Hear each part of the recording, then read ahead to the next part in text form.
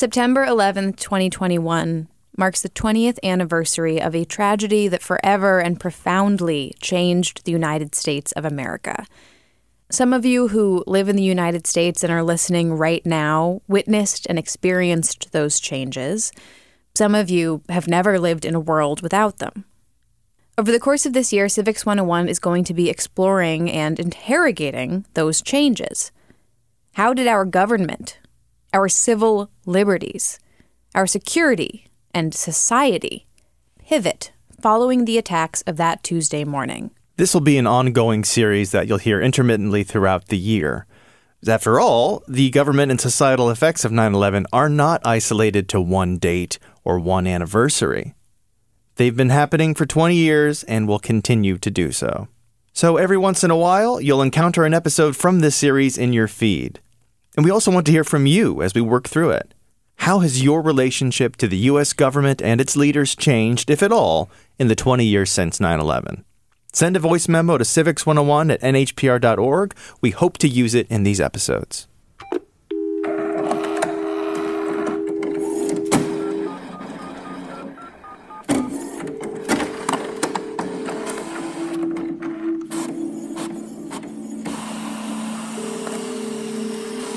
And I remember very clearly by the end of that day, there was photographs of all the hijackers around the room. So the airlines were sending us manifests of their passengers, whether we'd asked for it or not, which is kind of crazy. And it was just pouring off the fax machine. And the banks were sending us lists that they were worried about, and it was pouring off the fax machine. So I have this really strong memory of this paper pile behind me, just piling up, and with sort of unsolicited information pouring in to one field office. So you can imagine what was happening across the country. I'm Hannah McCarthy. I'm Nick Capodice. And that is the voice of Sasha O'Connell, a woman who spent most of her career in various roles at the FBI. Because we're starting this Civics 101 series with a look inside the world of the people on the inside. The Federal Bureau of Investigation is an organization so synonymous with government. Its agents have long been referred to as, quote, G-men. I never knew that the G in G-men stands for government men? Yeah, government men. Totally new to me. For those who don't know, the FBI is also now synonymous with counterterrorism. That is the Bureau's explicitly stated #1 priority, one of its best resourced missions. But it wasn't always that way at the FBI. So this is the story of how it happened. How 4 planes hijacked by the terrorist group Al-Qaeda, 3 United States targets, and nearly 3,000 deaths. The tragedy of September 11th, 2001, changed the FBI. I actually joined right into the counterterrorism program, what was then the International Terrorism Operations Section. I joined in 98. Right now, Sasha is the director of the Terrorism and Homeland Security Policy Program at American University.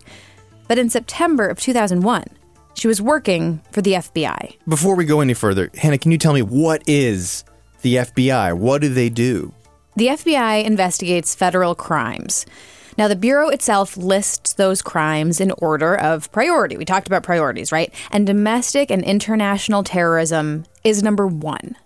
There's also international counterintelligence. Is that meaning like spies? Yeah, meaning spies. Okay. The FBI is supposed to prevent international spies from doing their job and international cyber attacks from happening.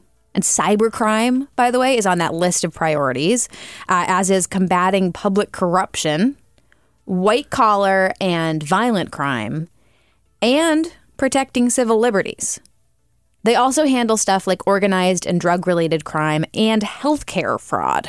And then the FBI works with the Attorney General of the United States to get those crimes prosecuted. You said that the FBI's job is in part protecting civil liberties. Yeah, they're supposed to be upholding the Constitution in their daily dealings. Okay, so the elephant in the room, if we're talking about the FBI and September 11th, it's the degree to which those civil liberties were or were not upheld after the attacks. This is a very important point. I'm glad you brought this up.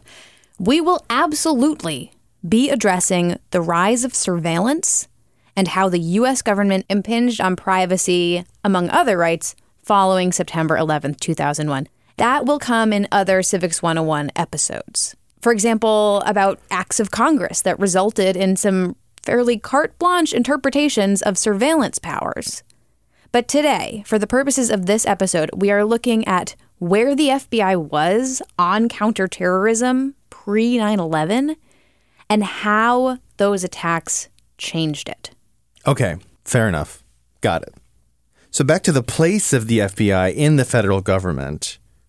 It's part of the DOJ, the Department of Justice, right? Yeah, that's the close work with the Attorney General, right? That's who they work with to prosecute these crimes. Okay, so that makes it an executive branch department, which is run in the end by the president. And it is through the Presidential Management Fellows Program, which is designed to place grad students in federal jobs, that Sasha O'Connell, our guest today, ended up at the FBI in the International Terrorism Operations section. In the years before September 11th, there was a real strong initiative underway at the FBI. Not only was the FBI working terrorism cases with partners, but also there was a restructuring in order to focus on terrorism and a whole strategic planning process called MaxCap 5 that was ongoing. And I had the extraordinary opportunity, as one does as a young person in government, to get to staff the working group that was sorting through, leading, building, assessing the program and building that strategic plan. So I was knee deep in that kind of strategic view of the terrorism program at the FBI on the lead up to 9/11. So if the FBI was working on this strategic plan to deal with international terrorism, how does something as big as all the attacks on September 11th get through? That is the sort of perennial question of 9/11, not just when it comes to the FBI, but when it comes to all levels of government. There was a lot of scrutiny of the FBI following this tragedy, because the question was, how could this have happened? And can the FBI really have been paying close attention to international terrorism if this did happen? It couldn't be possible that the Bureau was both focused and this happened, right? Like that couldn't be possible in people's minds. And in fact, it's much more nuanced than that, and that is possible, right? There was a contingent of the government that was extraordinarily focused on al-Qaeda, including this program at the FBI before 9/11. But that's not enough, right? And one of the big lessons in my mind of 9/11 is, having a small group looking around the corner, having a small group, focused on a threat is not enough. While we're on the subject of how this all happened, I actually remember reading the 9/11 Commission report, which is something that Congress and President George Bush requested after 9/11 to figure out what went wrong. It is tremendously well written. I remember that one of the major findings of the report was the FBI and other government agencies were not sharing information, and that likely contributed to the success of these attacks on September 11th. We obviously had the 9/11 Commission, which is an amazing, if people haven't read it and you're really interested in what happened and where the gaps were, they do an incredible job. They did an incredible investigation, and the report is an incredible resource to understand what was happening. This report takes a look at a 1998 FBI plan to combat terrorism and says, and this is the actual wording here, the plan did not succeed. The report determines that the FBI was under-resourced. There were twice as many agents at the time working drug enforcement as there were working counterterrorism. The training was insufficient. The information systems were lacking. They didn't have enough translators in key languages. The unit that Sasha was working on in 2001, MaxCap 5, was designed to increase FBI counterterrorism capability to maximum capacity feasible by 2005. In September of 2001, almost every FBI field office was considered to be operating below maximum capacity. It was a Tuesday morning and it was bright and sunny, and yes, it was September 11th, and I got married on November 17th in Boston. So we were knee deep in wedding planning, and I had a dress fitting on the South Shore that afternoon, so I was supposed to leave work early. I remember what I was wearing, and so I was pretty much focused on that day, right, and not on work. I was in the Boston office, as I mentioned, and I didn't know a lot of people in the Boston office because I was up from headquarters and sort of placed in a pod, a cubicle in the corner doing my work. And I'd said hello to a few people over the summer, but I didn't really have relationships. So what happened actually that morning was an agent who was sitting a couple sort of rows away from me in the cubicles had a little tiny TV in his cubicle at the time. We didn't have what we now have everywhere, right? Which is big screen TVs in every floor of the FBI. And he stood up, I remember, and said, something's happening. And I looked up, and all of a sudden it smashed right dead into the center of the World Trade Center.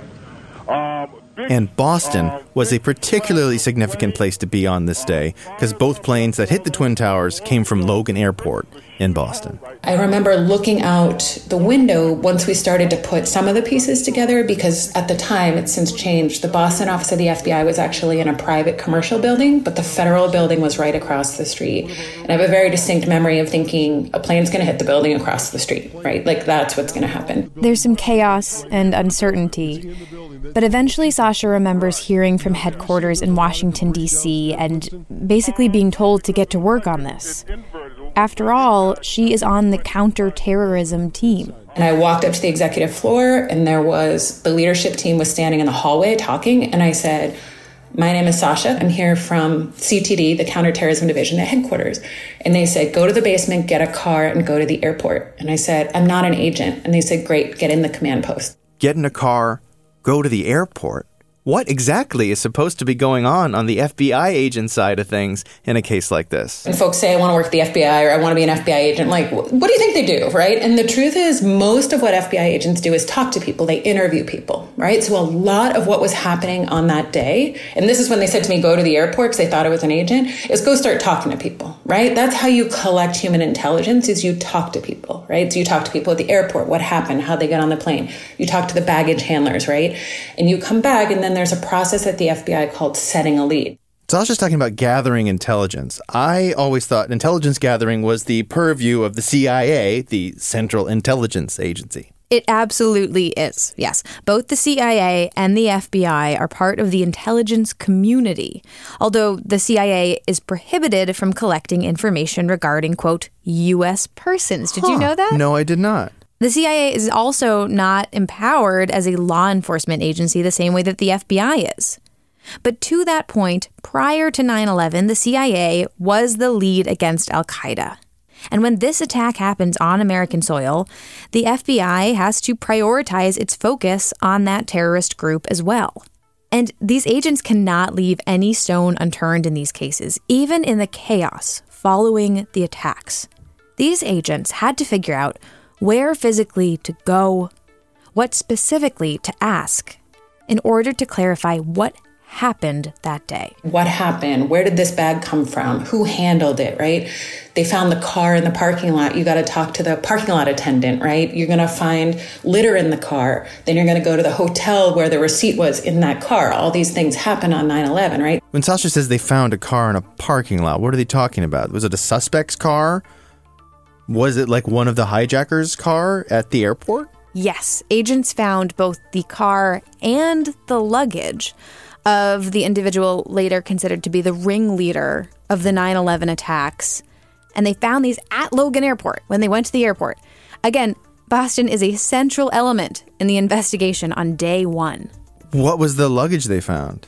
Mohammed Atta's luggage. That's the ringleader. Just as an aside, his suitcase was only discovered because it never made it onto the plane in Boston after his connecting flight. Totally incidental.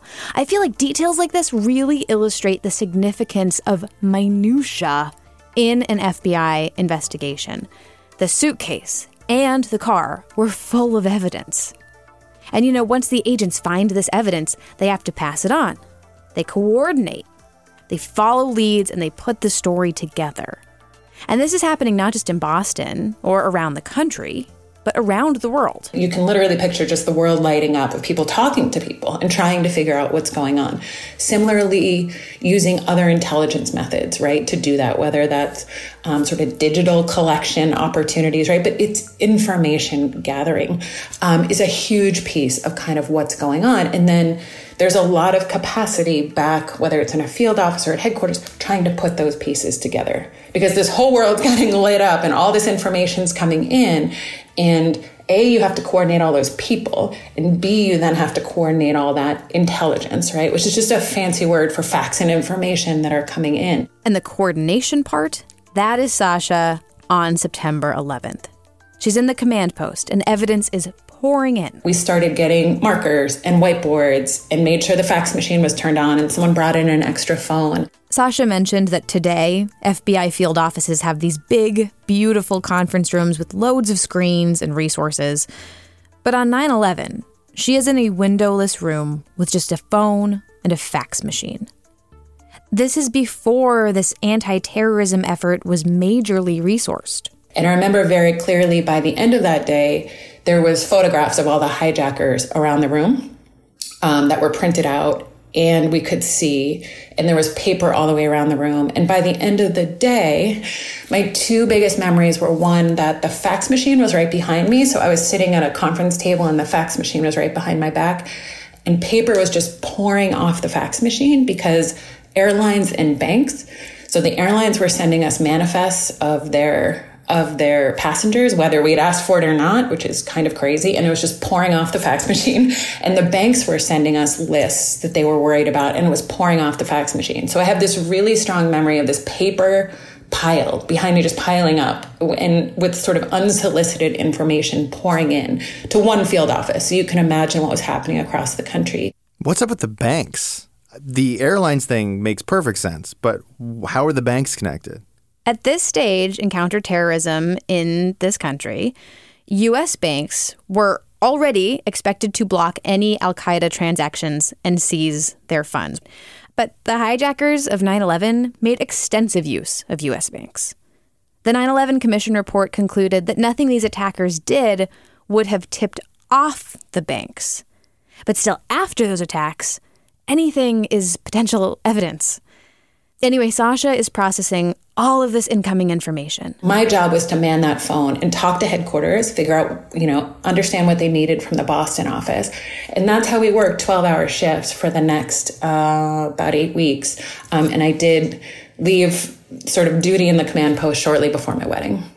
The pressure at this moment must have been incredible, especially for someone who, as you said earlier, was quite young and quite new to the Bureau. Did Sasha say what it was like for her during those 2 months? Day one, it was just, it's a blessing and a curse, right? You're so busy, you don't have any time to think. And it's wonderful because you're busy and you feel like you're contributing. But I wasn't thinking. I was trying to survive and solve problems, right? And find the paper or clean up the fax machine or find George and run down a lead. There was no time to think. We didn't even have a TV in the command post at the time. So it's something I didn't realize. I think I mentioned to you that the first anniversary of 9/11, I saw the pictures really for the first time in the video, right? I hadn't seen them. We were too busy just trying to get things sorted out, right? Get agents to the airport, get the evidence back. And again, I'm just trying to keep lists and keep organized. It's just you would think that someone who is so closely involved with the investigation would be inundated with images and footage and news the way that we in the U.S. were every waking moment. I think it would have been different had Sasha been in a modern command post, surrounded by televisions and news analysis. Instead, it was her and a phone and a fax machine, and this constant drive to figure out the who, what, when, where, and why of September 11th. All right, speaking of the modern command post versus the FBI that Sasha worked for in 2001, can we get into the changes that happened after the September 11th attacks? You had people in the FBI who were pretty clear on the fact that they needed to beef up counterterrorism efforts. So did they? Sasha left the FBI in 2002 to work for the private sector. She came back in 2007. And when she did, the Bureau had reassessed its whole approach to counterterrorism. And lack of resources, that was no longer a problem for the counterterrorism effort. The counterterrorism program was resourced, so all the things we were asking for before 9/11, training, translation, analysis, right? When we did that assessment, there were gaps. We knew there were gaps. We were asking for it in the budget, and we weren't getting it from Congress, right? It just wasn't coming. And by the time I got back, amazing, we have all those things, right? That had happened. And then the other interesting thing that had happened, and I never worked in the counterterrorism division after, but I was the head of strategy, so I got to work a little bit with all the divisions for a time, is that before 9/11, the counterterrorism division operated much like the criminal division in that cases were more decentralized. So a special agent in charge of a field office, like in New York, one of the largest field offices, were really responsible, as they are on the criminal side, for their cases. And there was sort of programmatic oversight at headquarters. And, obviously the most sensitive cases got briefed to the director or whoever needed for legal review. But fundamentally, there was kind of this decentralized approach to case management. During the time that I was away, and really since, the counterterrorism program swung the other direction, 180 degrees. Cases are really centrally managed out of FBI headquarters. Prior to this, FBI field offices were fairly autonomous operations. And that autonomy ended with 9/11 and this new approach to counterterrorism. A lot of people actually blamed this decentralized element of the FBI for some of the failures that allowed 9/11 to happen. And when Sasha returned to the FBI, decentralized was a thing of the past. I heard a lot about joint terrorism task forces. Were these part of the restructuring? Yeah, but joint terrorism task forces had been around since 1980. They started in New York City. On 9/11, we had 35 of them in the U.S. These were locally based investigators and analysts who are in various states and supposed to watch out for terrorist activity in the U.S. Now, after 9/11, the FBI, almost overnight, nearly doubled these forces. They had 56 forces in the days after 9/11. We now have 104. The FBI also established a national Joint Terrorism Task Force at headquarters in D.C., which coordinates all of these local task forces. Again, this is all part of this big centralization movement.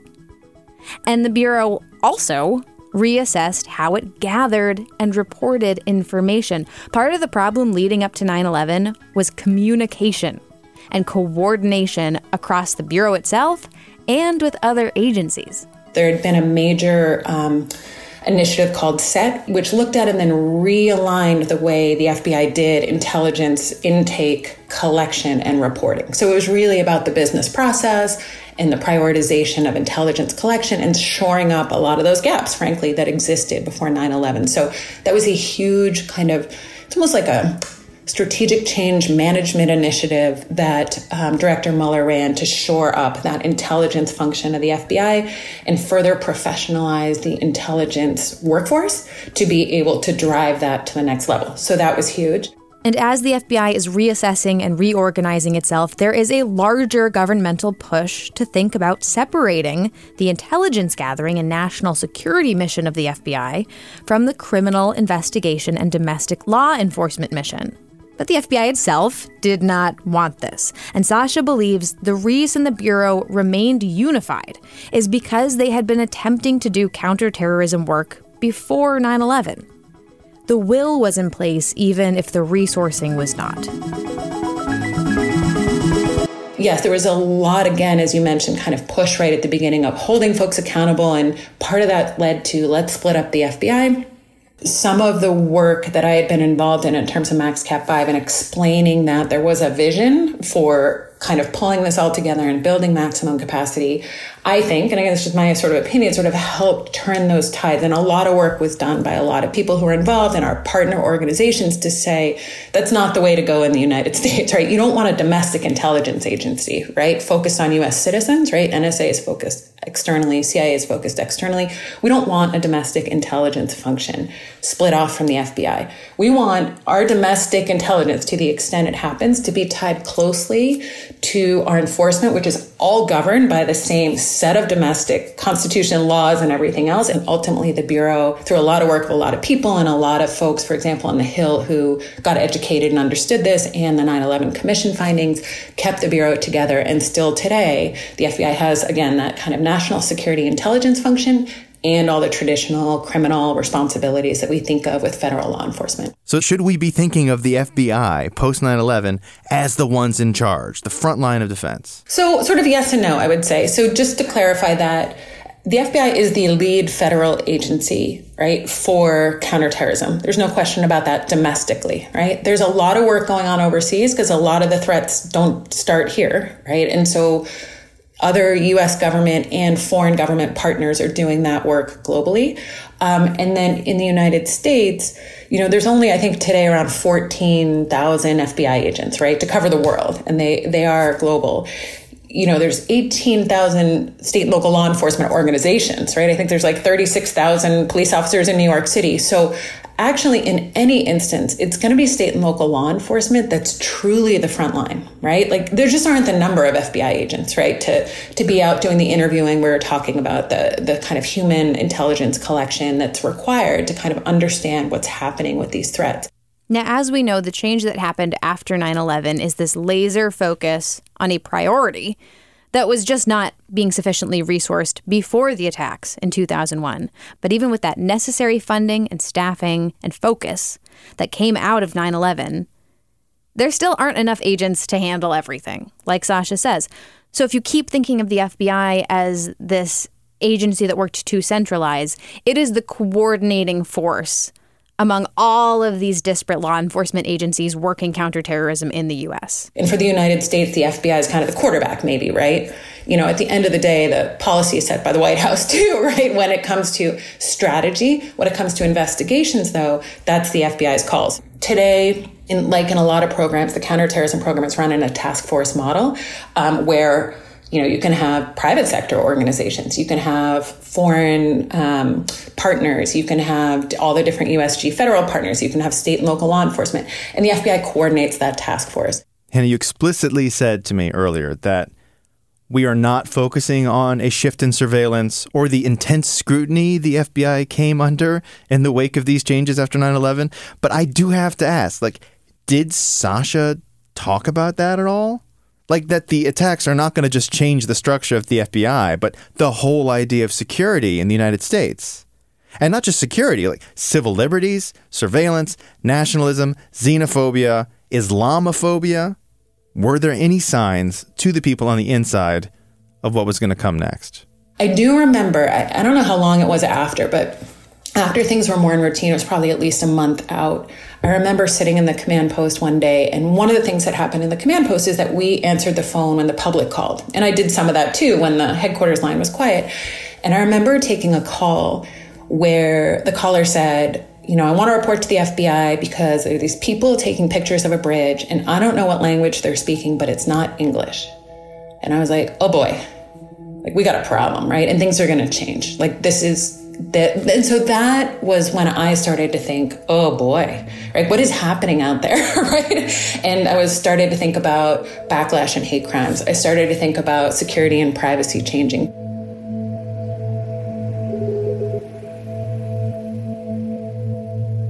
So many people have only ever known the United States as this place of super heightened security, with a hyper-focus on terrorist groups, both domestic and international.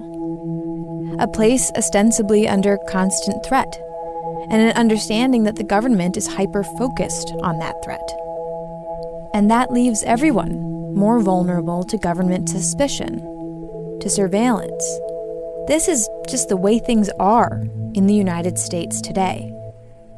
But I do think it's important to ask why. I think it's important to scrutinize that. The FBI is the executive intelligence and law enforcement agency in the U.S., and its primary and overwhelming focus is terrorism. And that focus trickles down to the everyday experience of people in this country and around the world. That is what 9/11 did to the FBI.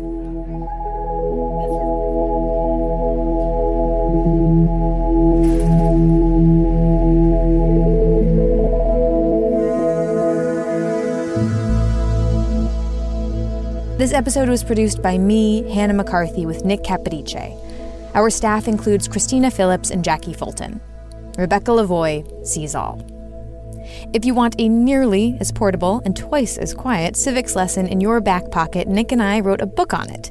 It's called A User's Guide to Democracy: How America Works.